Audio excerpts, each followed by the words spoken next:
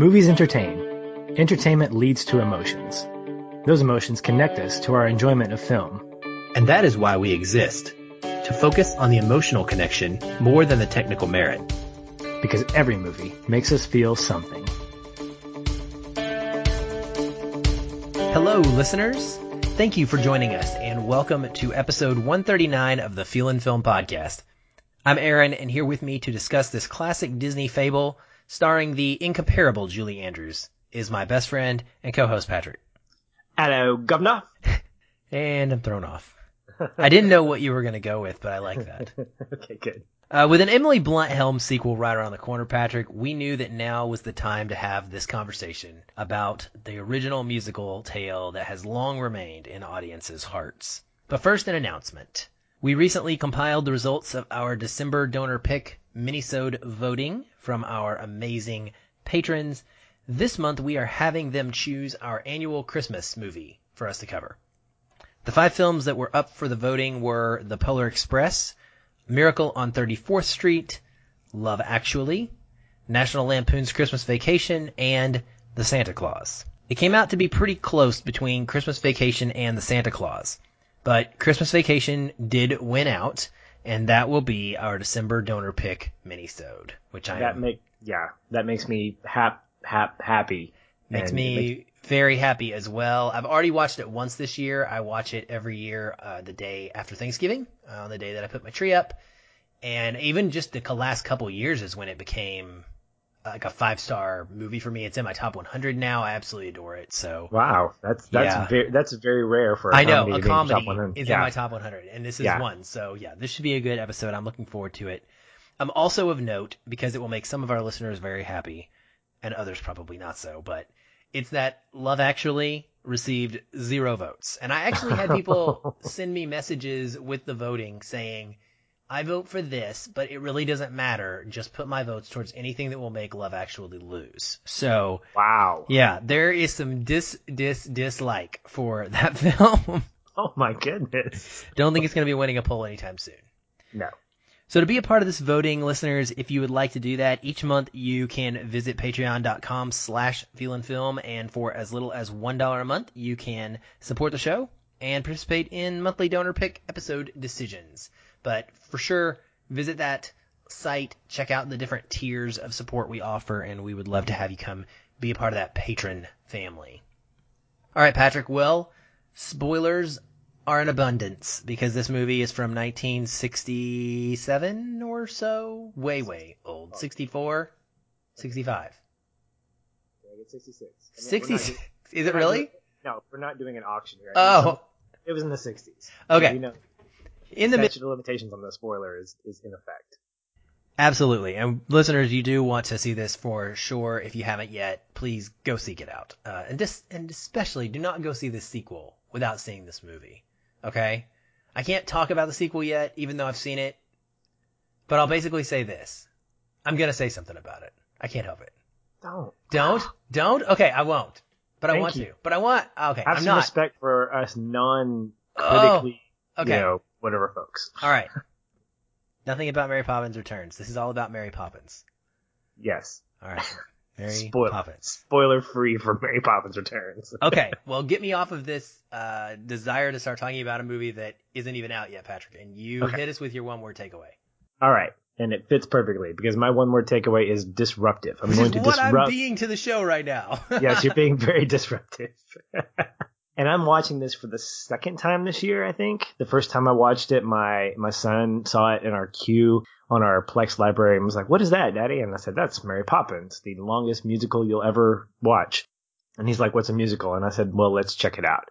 And he absolutely adored it. And he was able to watch it with me again this time around and loved it just as much this time. But I think everything about this movie, from its central plot and characters all the way back to how it actually got made eventually, just screams of disruption.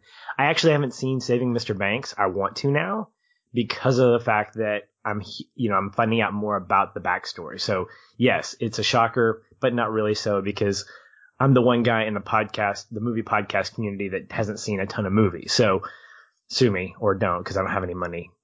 Anyway, the story begins with the changing of the wind, indicating something interesting is about to begin. And then we are introduced to Mrs. Banks, who is leading a women's suffrage movement, upsetting the status quo there. And then we're introduced to the Banks children, who have seemingly run away and are disrupting the duties of one Katie Nana. And then the one person who seems to be in control of how things are is Mr. Banks. Interesting thought. I wonder if that's by design. Not disrupted. However, everything else about this screams of disruption, including the entrance of one Julie Andrews as Mary Poppins and what she ends up doing for the rest of this narrative. It's just causing nothing but a pleasant disruption, if that's even a correct oxymoron to use. But yeah, I think disruptive is the only word that I can think of to sum up how I think this movie really plays out. Interesting. I love hearing yours because they're always kind of a little off the wall and unexpected. I'm gonna let Mary Poppins give my one-word takeaway. How about that? Well, oh, okay.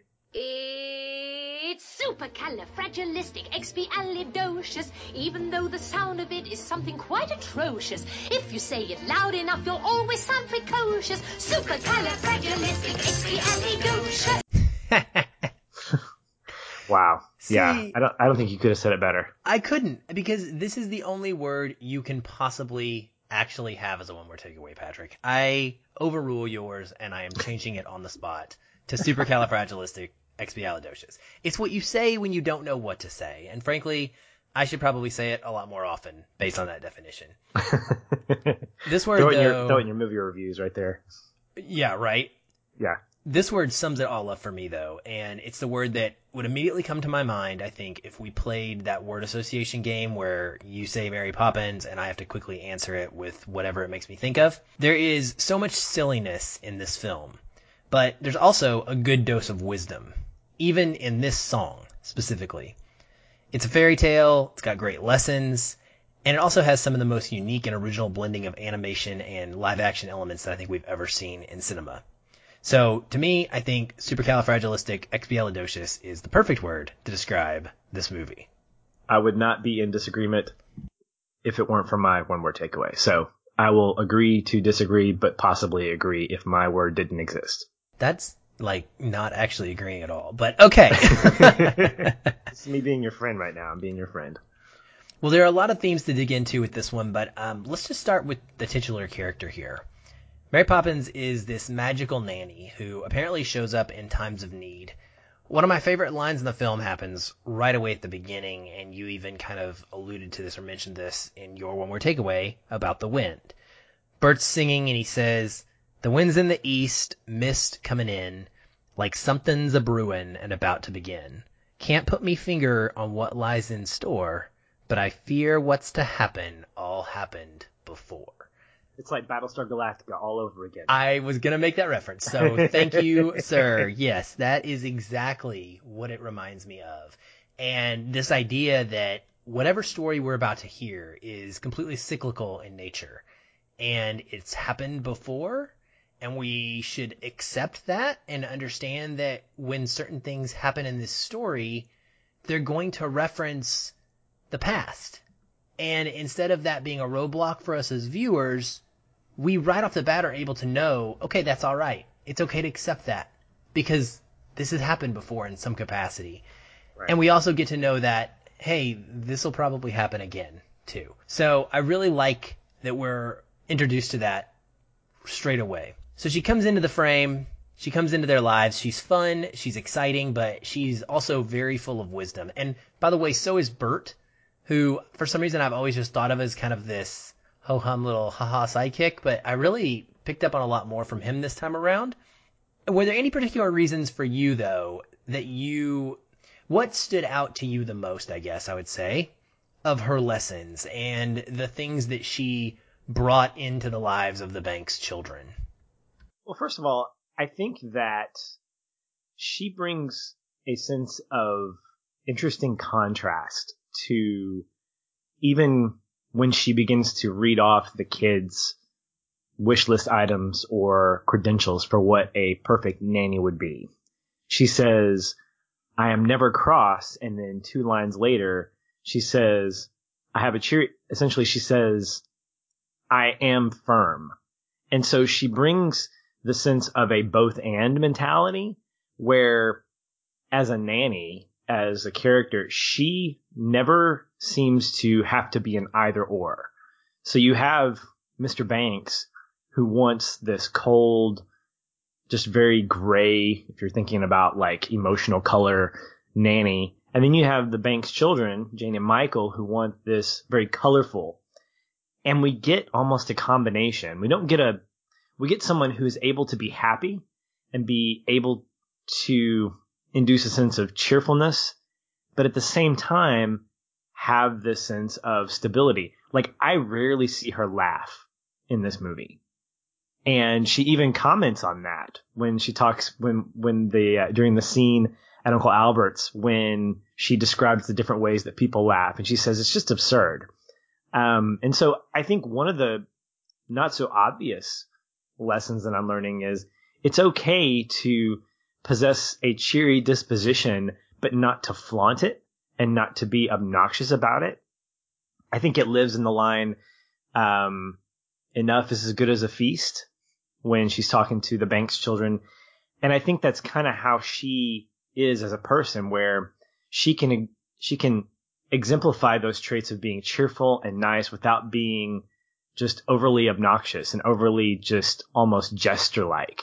And so she has this interesting composure where you take her seriously, but she's really approachable at the same time. And I love that. I love the fact that as a character, not just as an actress, but as a character, she brings that sense of approachability, but also sternness. It's like that teacher that you respect, but also really love. And I think that if that's what the director and the creative team were going for, I think it was spot on with that. So at the very least, the lesson that I pulled away from that, the big one, is you can find balance between being firm, being stern, and at the same time having that cheery disposition. Absolutely. And I love that you mentioned the line, enough is as good as a feast, because we were talking about that just earlier tonight, in our personal chat. I think that's one that can transcend the movie. Like, that's a phrase that I feel like I'm going to remember, and I can actually take it with that and apply it to my everyday life. It's so simple, right? But it makes perfect sense. And it's just simply her saying to us, hey, you can live with what you have. You don't necessarily always need more. Another one that really stuck out to me is when she's talking about beauty, and she says a thing of beauty is a joy forever. I like that a lot. She has this incredible way of elevating creativity and art and imagination, and those things inherently can bring you beauty. They don't have to be physical things. And I love that, because she's teaching these kids things that matter, that are not tangible, and that don't revolve around the stuff that they might have. One thing that I found pretty interesting about her personality as well is that there is a moment in this film where she actually kind of has this alternate quality, where she is talking to Mr. Banks towards the end, and he asks her where she's been, and she says, I don't answer that. She says, I don't have to answer you.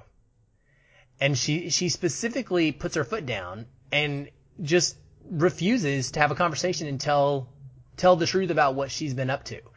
And I found that pretty interesting, because, throughout the film, we see her as generally a positive figure, and everything she does is right, and everything she does is good. But in that moment, I kind of hesitated a minute, and I was like, man, maybe she isn't perfectly, practically perfect in every way.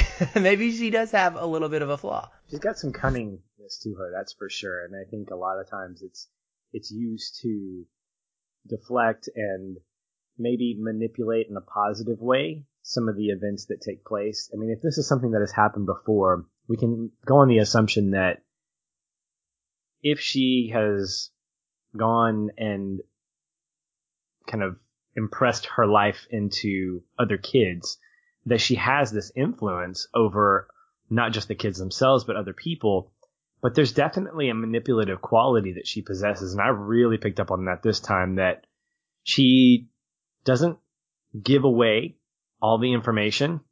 At one point, before she starts singing the go to sleep lullaby, or don't, stay awake lullaby, she flat out denies the adventure that she and Bert and the kids went on. And I'm like, you are lying to these children. But she's not really. She doesn't say we didn't do that necessarily. She goes, oh, really? I don't recall that or something. I guess she is lying, but I don't know that I can resolve that, or I can reconcile that in my head, because why does she do that? Why does she keep that ambiguity intact? Or maybe she's telling these kids, you really did dream that up. And maybe that's true. And I think that's what makes her interesting, because by the end of the movie, we don't really know. There might be a fan theory out there that did she actually exist? Obviously she did at one point, because she talked to Mr. Banks, but, and other people, but the things that she does seem very, I don't know, it's persuasive to say the least, but the manipulative quality I think is very apparent in this, but it's done in a way that I think lends itself to a positive outcome. Like she's not doing anything selfishly in that manipulation. She's not trying to get something that she wants. I think she's got a bigger plan, honestly. If I look at the movie one more time, I think that I could see a bigger plan being hatched beyond just taking care of the children, and some of that manipulation is probably warranted. I can see that. I think that there is a deep need, or deep, quality of having control about her, where she just has to always have it. So no one else gets to dictate the terms of what's going on in this story with relation to her appearance and her interaction in their lives. It is all on her terms. It is 100% what she wants, how she wants it. And I agree. I think that ultimately that's a positive thing in this, because she knows what's best for them. She's almost like an angelic character, where if you're a person of faith, you have to accept that this being knows what's best for you and that you don't, right? And that's what Mary Poppins expects. She expects that you believe in her, and you believe that she will make the right decision no matter what, whether that's giving you an explanation for something or telling you what you need to know, or not. She also, though, has a sort of vain quality about her that I noticed in the really long animated sequence, which I don't know why I never saw this. This thing is like 40 minutes long. It is so long in the middle. But when she wins the race, she's like, the way she's kind of reacting to the animated characters who are like swooning and fawning over her, man. Yeah. It's almost like, she wants that. And that's when she starts smiling. That's part of when she smiles the most. So I just thought that was intriguing piece of her character. It's almost like she goes there because she knows that she's going to receive all of that attention. So that's really interesting, because I noticed that same thing at the very beginning of that animated sequence when they transition into the painting, and she does this. She postures herself in a way where Bert says, you look amazing, and she steps across him and she almost poses, and she goes, do you really think so? Like, here, pay me more compliments. And he goes, of course you do. You're amazing. But what I love about her, and the song later on in that animated sequence, pays tribute to Bert as well. This is what was really interesting this time, is I did not notice this, that Bert is her equal, at least in a sense of affection. Not in a romantic sense, but in the sense of seeing him as equally valuable. Now, granted, 90% of the lyrics are all about it's a jolly holiday with Mary. But there is a section specifically that talks about Bert and how great Bert is. But we see this really interesting, you could call it, I guess, sexual tension. I don't know. But I love their chemistry, because they both, maybe in a slightly obnoxious way, they both kind of pay tribute to each other. They pay compliments to one another, because even after she goes, do you really think so? And he goes, of course you do. And she goes, you look fine too, Bert. And I think that there's something very sincere about that, where yes, she's a little arrogant, but she also sees the value of the other people in her life. In this case, just, Bert specifically. I think he's the only person that she has opened up to maybe direct, unintentionally or intentionally with her powers or with the things that she does, which obviously plays itself out right before they go into the painting. But I love that there's this kind of history that's hinted at and that she trusts him with that history. I have something to say about that, and I'm glad you brought it up. Because actually, I hope it doesn't have anything to do with Mary Poppins Returns, because if it does, you can just be quiet right now. I will not talk about Mary Poppins Returns. Okay. Yet. Okay. So, yes, I actually picked up on that as well. And it really stood out to me, I think partially too, because we're in this Me Too era where I have a heightened sense of kind of noticing things like this. So they go through the song initially in Jolly Holiday, and he spends verse after verse just ridiculously praising how wonderful she is, as you mentioned, and talking about how everyone loves her. And she comes back by basically just saying that I like to hang out with you, and you're pretty sweet. She actually says, "It's a jolly holiday with you, Bert. Gentlemen like you are few, though you're just a diamond in the rough, Bert. Underneath your blood is blue. You'd never think of pressing your advantage. Forbearance is the hallmark of your creed. A lady needn't fear when you are near.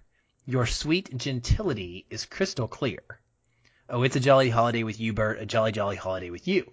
Two things stood out about that. One, it feels like sarcasm or snark. It feels like she's saying, dude, why don't you make a move? Like, I'm getting tired of you being a complete wuss and not pushing this further. But it also screams of like her saying, you're a really good guy and women don't have to worry about you raping them because you're not going to do that. You know what I mean? Like, it's pretty amazing how much is in that little package of lines. What? I mean, I'm serious. That's what it says. But what I was going to tell you is when you look at the history of the film, you learn that this part was actually thrown in to make sure, per the author's request, that the Bert and Mary relationship was not mistaken for a romantic one, because in early drafts, the film was trending in that direction. And so this is how they kind of separated that Mary and Bert are just friends.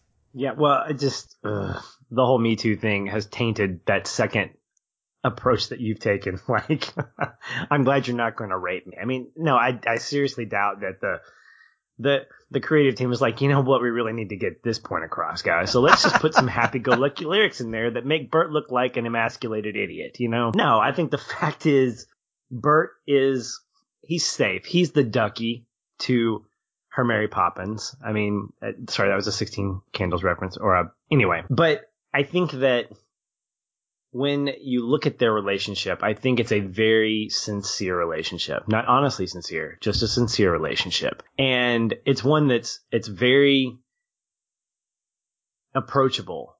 Like, I said before, I love their chemistry because it feels honest. It feels like they're not trying with each other. If they have history, I don't think it's romantic history, but I think it's one of those best friend histories where they've both thought about it, but they know that it could never work out because she flies and he doesn't, because he can't hold down a job, you know, anything like that. And the fact is, I think the result of it is something that is pretty entertaining for me, at least, to watch them together. Absolutely. And I was going to ask you before we move on about Bert here. Do you have any issue with him breaking the fourth wall like he does in that opening segment and then a few times throughout the film? I do, because there's no reason for it. I think that the opening sequence where he is entertaining the folks in the audience, I think is enough of a kind of a cold open that he doesn't have to get us to Cherry Tree Lane. Maybe he's walking, but it didn't bother me. I just don't think it's necessary. Yeah, I don't know if it's necessary. I really enjoy it personally. I kind of paid attention to it this time around, and you know, I like it a lot, and I think that it just gives the film another magical quality to it, and it's a fairy tale, and so it reminds us at different points throughout the film, even when we're not in an animated world with the crew, that this is not reality. This is something different. I just think it could be done better. I think it could be done as effectively with voiceover. But yeah, it adds an angle to it. It just wasn't something that was really like wow factor for me. And it's not blatant. It's 1960s, breaking into the fourth wall. It's not Deadpool where he's trying to jump into the camera and like direct it or anything. Right. Well, let's talk about the Banks parents, George and Winifred. Is that her name? I believe it is. So, yeah. So the problem isn't that the Bankses don't love their kids. It's that they're so preoccupied with other things that they're kind of failing to appreciate this time in the life of their family. They need a good shock to switch things around, and Mary is the right person to administer that shock. So I guess, how do you see the parents? And do you think that Mary's methods of bringing the family together, they obviously worked, but do you think that they were the right ones? I think that you have ambitious parents that see the aspect of nanniness as being kind of a good replacement for giving their children activities to participate in. I kind of struggled with this question because I don't know at what point these kids, I guess, aren't old enough to be in school, or is this summer? I mean, I don't know really what time period this is in terms of like the seasons, because obviously they're not going to school. They're not doing anything where they have to have supervision all day. And so when I look at the Banks' parents, when I see these two, it was more obvious with Mr. Banks than it was with Winifred that there's neglect on their part. But I think that their stature and their ambition really dictated more about what they thought they were giving back, not just to their family, but to the world around them. And I think it has a negative effect on their relationship with the kids, which I think is what induces those multiple instances of them running away, because that's what we get early on, is this sense of the kids have done this before. What's happened before it's all happened before, it's happening again. And having employed as many nannies as they have, obviously we're getting insight into the fact that something's not working. Something's missing. The kids are rebelling. The kids are not getting what they need. And what Mary Poppins does in that disruption is she brings a sense of cohesion with the kids, giving them what they need, but at the same time causing disruption to both Mr. Banks and Winifred in their respective worlds because of kind of how the household is reacting, because of what she's instilling in the children and how they're reacting. It's really interesting. There's that one scene where they're at the breakfast table and the kids are running around. They're bringing flowers to Winifred, and George Banks is like getting just all PO'd about it. And Winifred goes, "George, I'm sorry you're so cross." He goes, "No, I'm fit as a fiddle." But you can tell that it's grating on him because something is starting to get out of whack as a result of Mary Poppins being around. So I think she brings a real interesting dynamic in changing up their worlds a little bit. Yes. So I found myself relating to Mr. Banks big time. And I'm sure that's probably not necessarily a great thing. I'm a wonderful parent. I'm going to just go ahead and throw that out there. And I know that, and I'm not worried about that. But from an organizational standpoint and from a need to have things in their place and be routine, and the moment that someone tries to kind of walk in some whimsical manner and start to change things around, that would not work well for me at all. I would lose my mind. I would be so completely rattled by that. It's interesting because at work, I maintain this attitude of semper gumby. That's a phrase we use in the Navy, always flexible. And I try to do that. But when it comes to my home life, I am a creature of habit. And much like Mr. Banks is, that would bother me. So I understand that part of his personality. And I like that because it's a way to show us that he's not a terrible father. This is a Disney movie. It's PG. It's based on a fairy tale and a book. This is not a 2018 film. I feel like today's world, he'd be an alcoholic. He'd be neglecting his kids. He might be verbally abusive. You know what I mean? Like, that's the kind of parenting, negative parenting. Whereas Mr. Banks, to me, is a much more realistic character that could exist in families everywhere. It's not like his family is in super major crisis. They just need a little bit of a push in the right direction to come back together as a cohesive unit. That's the way that I see this. I also find it interesting that Mrs. Banks is a suffragette. That's a fun little political statement that gets thrown into this film, but is appropriate for the era. There's a line in the song Sister Suffragette that stuck out to me. And again, it's probably because this is not a Me Too thing, but it's another like big cultural push type thing right now where she says, though we adore men individually, we agree that as a group they're rather stupid. And I made a tweet today and I was like, that is so 2018, right? So Mary Poppins is a feminist movement in a nutshell. Kind of, yeah. But, because of that, she's also a little bit out of touch. I think she likes to believe that she's closer to the children. She sees Mr. Banks and his detachment, and she likes to kind of name that, but I don't think she likes to own her own detachment and her own, items in her life that take her attention away from them. So that was a pretty interesting thing to see about the family as well. But one thing that I didn't really note until I was doing some research, but once I saw this brought up, it made perfect sense, is that Mr. Banks is sort of on this hero's journey. And, if those who don't know what the hero's journey is, you can Google it. It's a concept made by, is it Joseph Campbell, Patrick? Yeah, Joseph Campbell made it famous. Yeah, a scholar in the 40s or so, where it's basically, these are 12 stages of pretty much any hero story ever. So do you mind if I kind of run through this a little bit? And I want to see if we agree with this or not. Yeah, go for it. All right, so it starts off, the first heading, the first part of this is Ordinary World.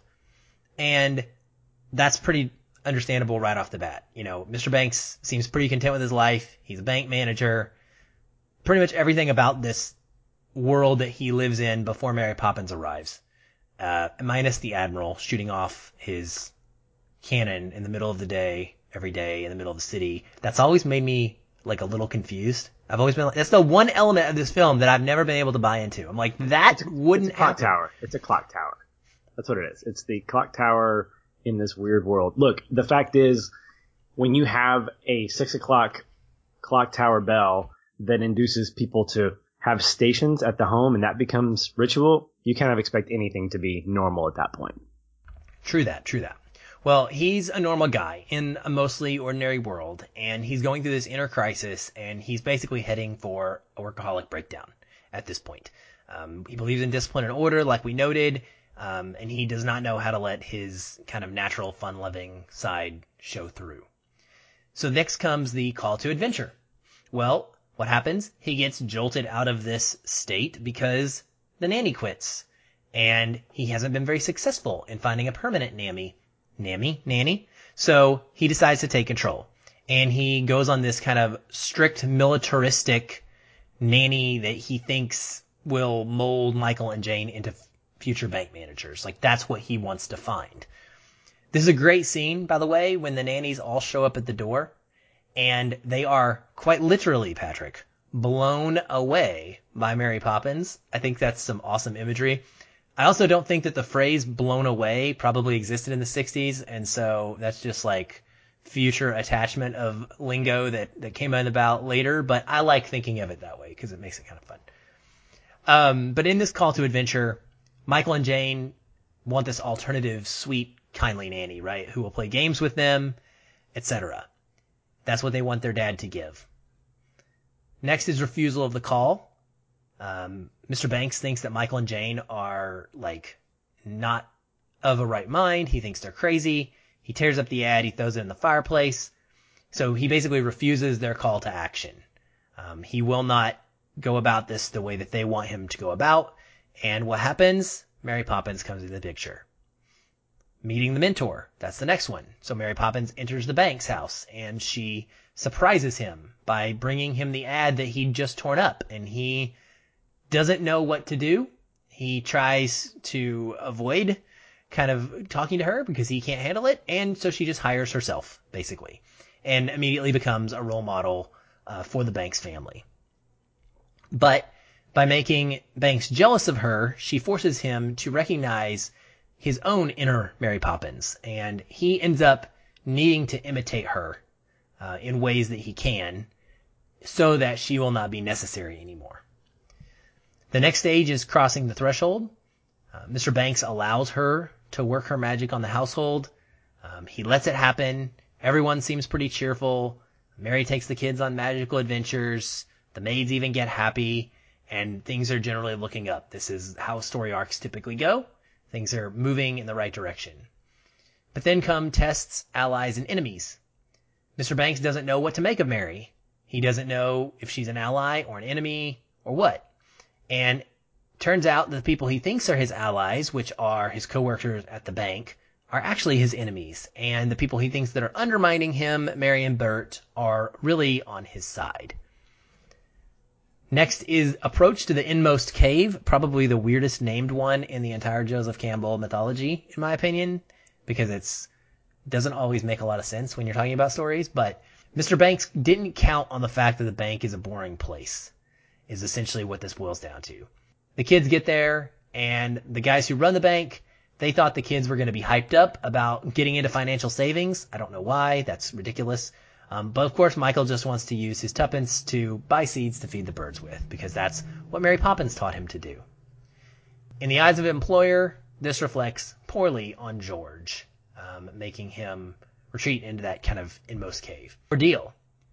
George expects to get fired, and of course he does. After he trudges over to the bank at night, they blame him for Michael's actions and the ensuing panic. He, like a good father, accepts full responsibilities, and then he's out of being a partner at the bank. Everything he was talking about at the beginning of the movie, his disciplined and supposedly content life at the bank manager, is now over. Reward, seizing the sword. Surprisingly, George feels that feels pretty good. He remembers a dumb joke that Jane and Michael learned from Mary Poppins' Uncle Albert. He laughs. He tells it to the bank managers, who don't get it at first and then eventually get it later. He leaves the bank in a great mood. He's either having a nervous breakdown and potentially going to jump off a bridge, as the maid seems to think, or he's finally loosening up to the way that Mary Poppins has come around and taught him. He's seeing that reward in sight now.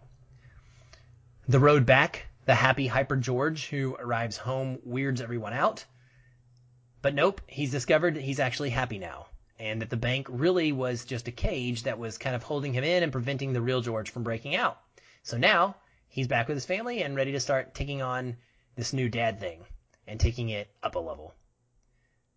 Next to last is the resurrection.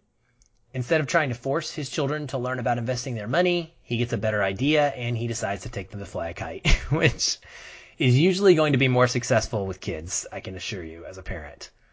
He sings with them. He joins his wife as well, and she uses her Votes for Women sash as the tail of the kite. It's this whole family affair. And he finally learns to embrace the role that Mary Poppins has once played, which, of course, then leads to her having a chance to leave because she doesn't need to fill the void. He is resurrected. He has changed. He has become the person that he needs to become. And then the final stage is Return with the Elixir. Now that Master Banks is a great dad again, he's ready to spread that same sort of joy that Mary Poppins is capable of spreading. So he's going to have fun with his kids, all of their lives. He's going to go forth and hopefully show this side of himself to other people, which will inspire them to do the same. So that's kind of the quick breakdown I've seen of Mr. Banks going through this hero's journey. I think some of the stages definitely fit more than others. I think every time that you do this project or with our analysis there's 12 stages, sometimes some of them are going to feel a little bit shoehorned in. But for the most part, I buy this. This is kind of Mr. Banks' story in a lot of ways. Yeah, I think if you were to make it a little bit more generic, where the hero's journey could be summed up in basically 3 stages: departure, initiation, and return, this definitely fits that mold. And it really raises the question, what is Mary Poppins? Who is it really about? Who's the central character in Mary Poppins? I don't think it's Mary Poppins herself. I think it's Mr. Banks, honestly. And this viewing really helped kind of reinforce that when I saw the movie through his lens. In a similar way, when we watch a movie like Ex Machina through the 3 different character lenses, and how it gives us an interesting narrative from all three perspectives. Looking at it from George Banks' perspective, there's definitely a departure, an initiation, and a return. The departure being that his world's shaken up by Mary Poppins, beginning with that crazy interview where she even says, on second thought, I think a trial period might be in order. She's actually interviewing him. I know. And she says, I'll give you 1 week, and it's so clever and fun, but she turns the tables on him and he hits his head twice on the, on the fireplace ceiling because he's just so kind of abrupt, and just kind of distraught. And then that initiation where he learns to navigate the unfamiliar world of this adventure, which is the adventures of Mary Poppins, and seeing how his kids react to what she is kind of teaching them, learning the obnoxious word supercalifragilisticexpialidocious and the joke about the man with the wooden leg named Smith and all this stuff, and how it's really rocking him to his core. This is not normal. This is not what I'm comfortable with. I'm not used to this frivolity and this spontaneity that exists in the lives of my kids.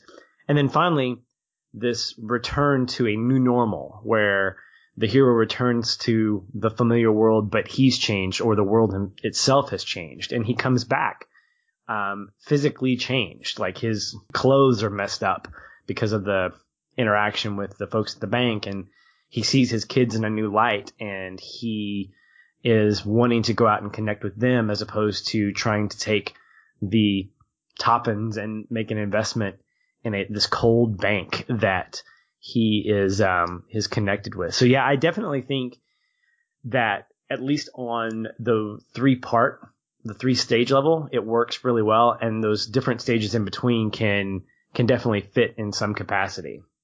Well, it's a nice little flipping of the script here, because the movie's called Mary Poppins, and so everything leads us to believe that it's about Mary Poppins.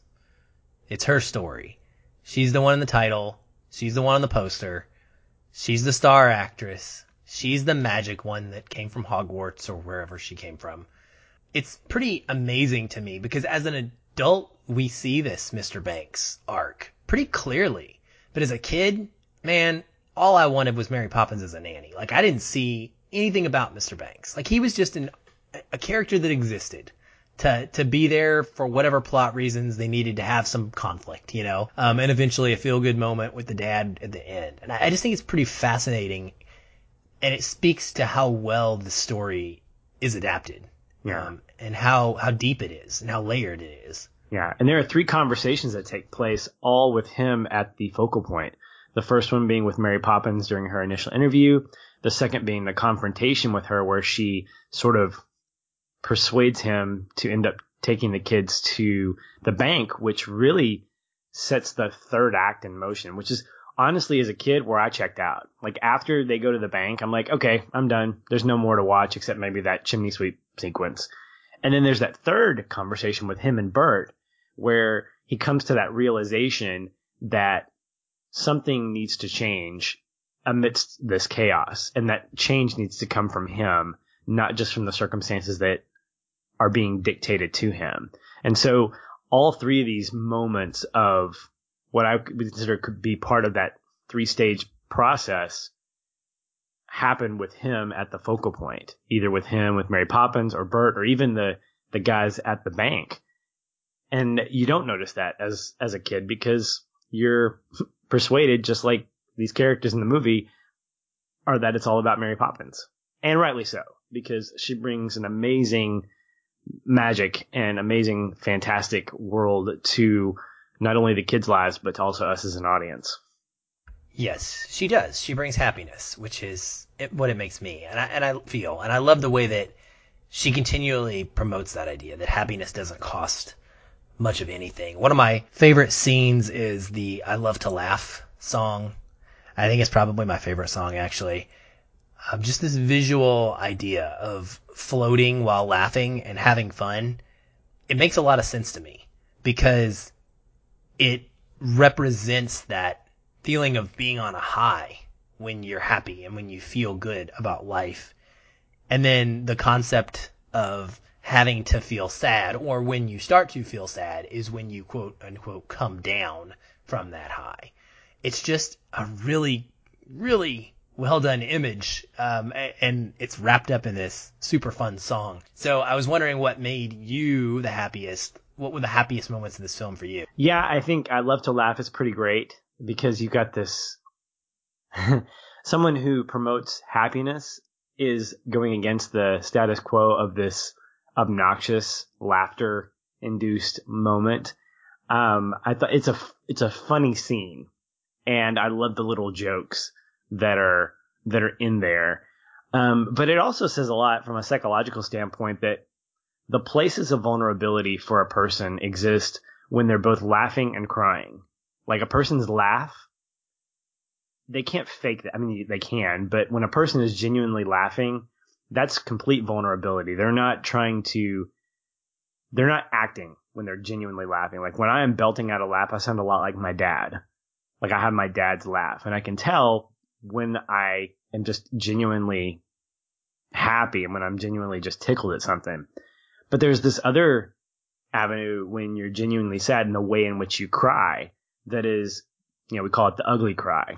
You and I were just talking about Science Fair. I got to watch it tonight, and the ugly cry that the winner of the Best in Fair gives at the very beginning of the documentary, I'm like, that is uncontrollable, just crying, ugly cry joy. He's not putting on a show. It's completely who he is. And there's something very cool about the fact that you center a song around the one of two things that people can't control, that people genuinely find complete happiness and joy doing, which is laughing. And they can't have any kind of composure with that. So I thought it was fantastic. I thought my favorite sequence in the whole movie, and you may not be asking this, was the whole bit with the chimney sweeps just rummaging through the Banks house and picking up on lines like votes for women, step in time. I'm like, just make up something like go to the bathroom, step in time, and, flush the toilet, step in time, things like that. I mean, they were just picking up on everything. And I was like, that's got to be a lot of fun. And I know it was choreographed and I know it was lyrically part of the song, but just to feel like that was some spontaneousness with them was just a lot of fun. It made me happy. Yeah. And, as big game players, I think Mary has a wonderful philosophy. She says, in every job that must be done, there's an element of fun. You find the fun and snap, the job's a game. And this is really the essence of what she's preaching and what she's selling is that, life is going to often be boring and full of chores and full of things that you just have to do that aren't on the surface going to be fun, but that you can turn them into that. You can make an intentional effort to finding fun in life where it doesn't necessarily exist without you looking for it. And right. It'll make your life a lot more ecstatic if you do that. Right. And I think that plays into what you were talking about the saying, enough is as good as a feast. Because the kids, I was like Michael whenever they were getting ready to go to the park, and he was like, I wanted to tidy up the nursery again. And they're like, yeah, I do too. That was fun. Because I felt like him, like I missed out on that.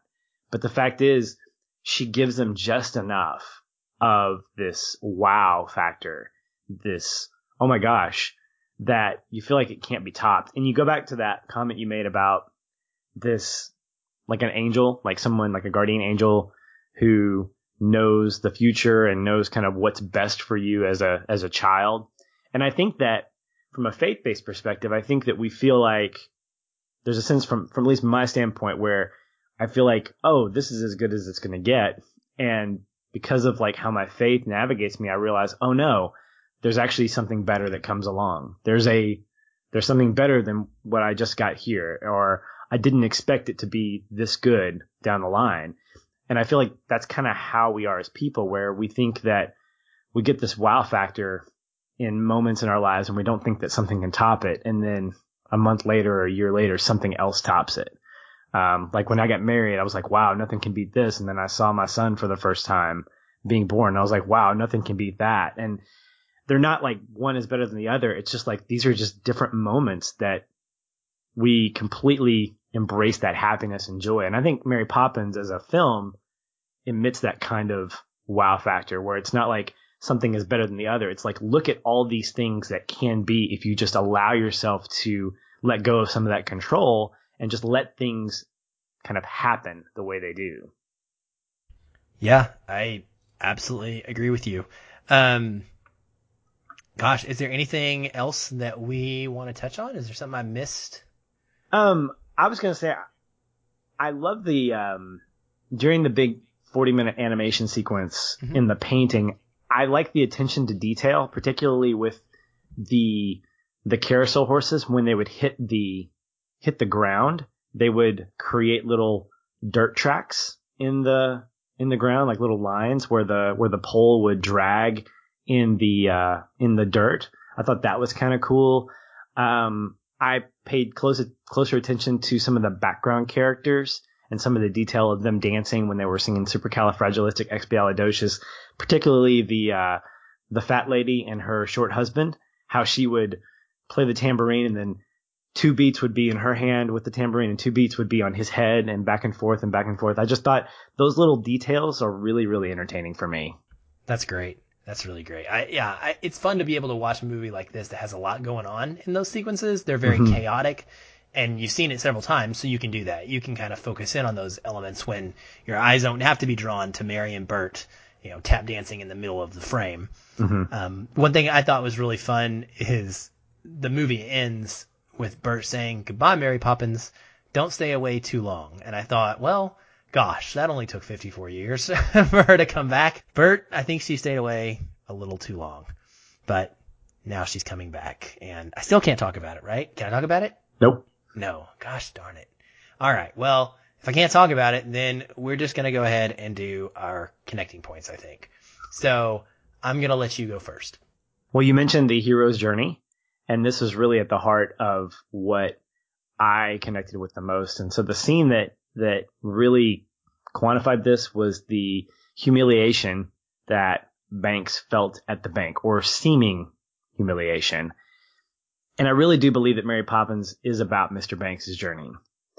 And this moment to me brings his story full circle in embracing the truth of the world around him that he really must now live in, the world where Mary Poppins exists. Not where she's there all the time, but where she does exist, and the possibilities of what she brings to the world that he is now living in with his wife and his children.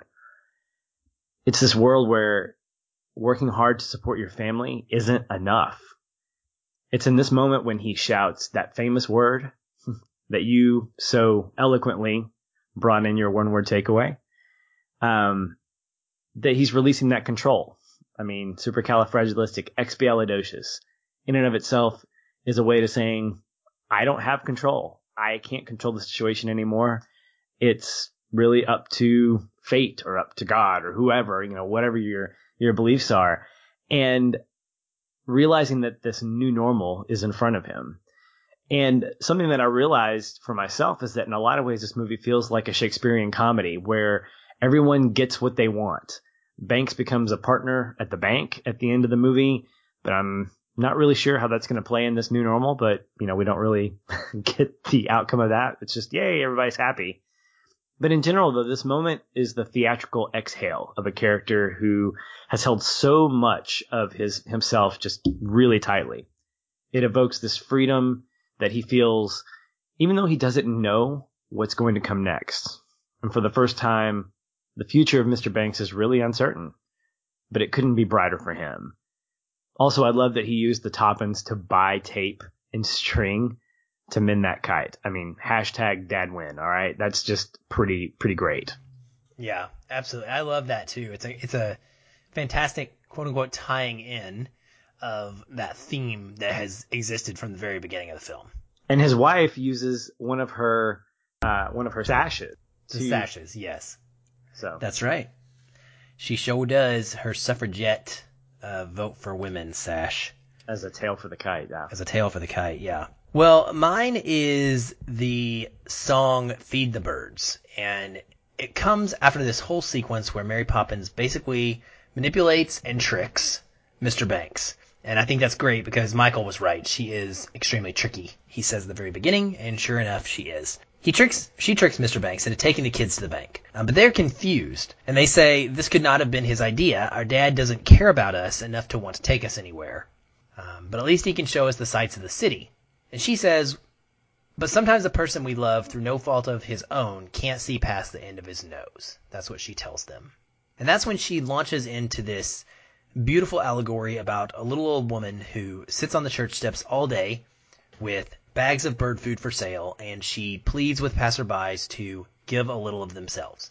Or, as she was stating in the earlier sentence, to see past the end of their noses. And to do something kind for someone in need, whether it's a person or a creature.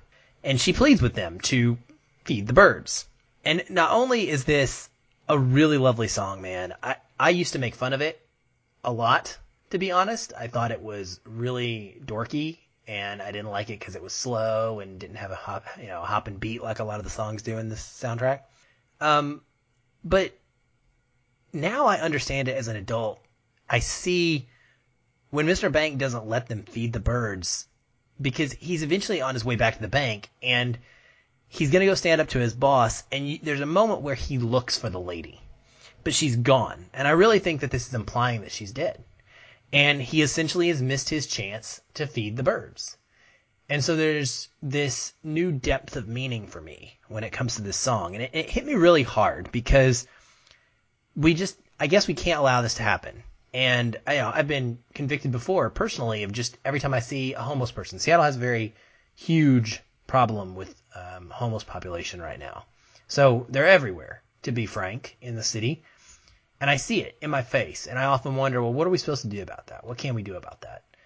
And I think that this song kind of speaks to that, because whether it's a homeless person on the side of the road, whether it's a bird that needs some crumbs, whatever the case may be, we have opportunities every day to help others and to see a need and meet it at some level. And if we don't, I think that this song and this portion of the film show us that these opportunities can pass us by, and to a negative effect for those that were in need. So yeah, I think it's a lot more than just a sweet song. It teaches them a lot, and the way that it ties into this growth for their dad as well, I think is really, really well done. Yeah, and it ties really well into one of the overarching themes, which is this fact that there's a sense of inconvenience that comes with that.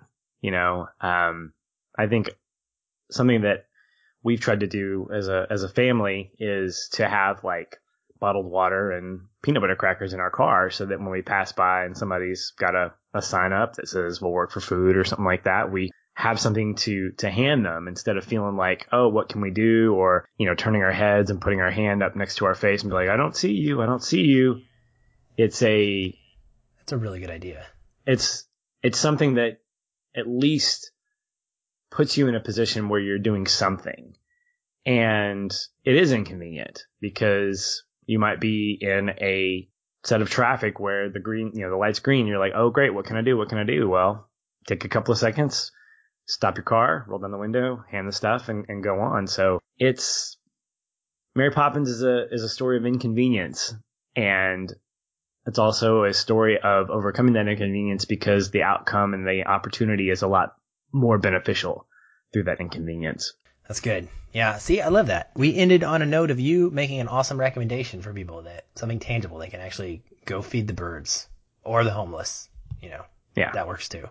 You can feed the birds your water and peanut butter crackers, I guess. Are birds allergic to peanut butter? I don't know. They might be, but whatever. You're doing something nice. Maybe, or you might be murdering them. So yeah. Google that, listeners, before you go give peanut butter crackers to the birds. All right, man. Well, this has been good. I am really excited for everyone to see Mary Poppins Returns. It's good. That's what I'm going to say, is it's good. And I'm glad that we're going to get to talk about it. But there's something coming a little bit before that, because Mary Poppins Returns is 2 weeks away. So, Patrick, what's coming next week, and where can people find you online? My most anticipated movie of 2018 is coming next week, and I'm so excited to be talking about it. This had me hyped from this time last year when I saw the teaser for it. I probably had to change my pants because I was so excited about it. I mean, this is just, yes, it's Spider-Man Into the Spider-Verse. It's based on a story arc that I read several years ago. It's a really amazing story. The animation alone, I think, is worth seeing, and I'm just totally jacked about seeing it. So come back for that next week. We'll be talking about that. In the meantime, if you want to connect with me on social media, you can find me at Facebook and Twitter, ShoelessPatch. That's Shoeless Patch on both of those platforms. Be sure to @ me or tag me. That's the best way that you can get me to talk to you because of, just there's a lot going on. And so find me there. And you can always find me on Twitter. That's probably the best place to find me at Feelin' Film. I'm actively engaging on that platform at all the time. And then you can also find us both in our Feelin' Film Facebook group. You can search for that, find it pretty easily, or, click a link in your show notes and that'll take you right to it. So join that. We'd love to have you be a part of that 500 person or so strong community. It's growing and it's just an awesome place to come talk about movies each and every week. I'm also going to drop a quick plug, Patrick. Monday, tomorrow morning, December 10th, we will be announcing the Seattle Film Critics Society award nominations on Twitter from 9 to 11 a.m. Pacific time. So would love to have as many people there paying attention to that and seeing what awesome award nominees we came up with. My votes are part of that. So I'm really excited to get to share that with the world. And then at some point this week, give our votes. And a week away, we'll be announcing our winners, which will be an even more fun experience. But I think that the nominees that the Seattle Film Critics Society came up with are very well representative of our group dynamics, knowing everybody in the group, and they are wide ranging in style and in genre. And so I think it's going to be a lot of fun to see the reactions. And that's how you can check them out online. Thanks everyone for listening. Until next time, stay positive. Come on, you can do it. Keep feeling film. Do it. Do it. Feeling film. Do it. And keep feeling film.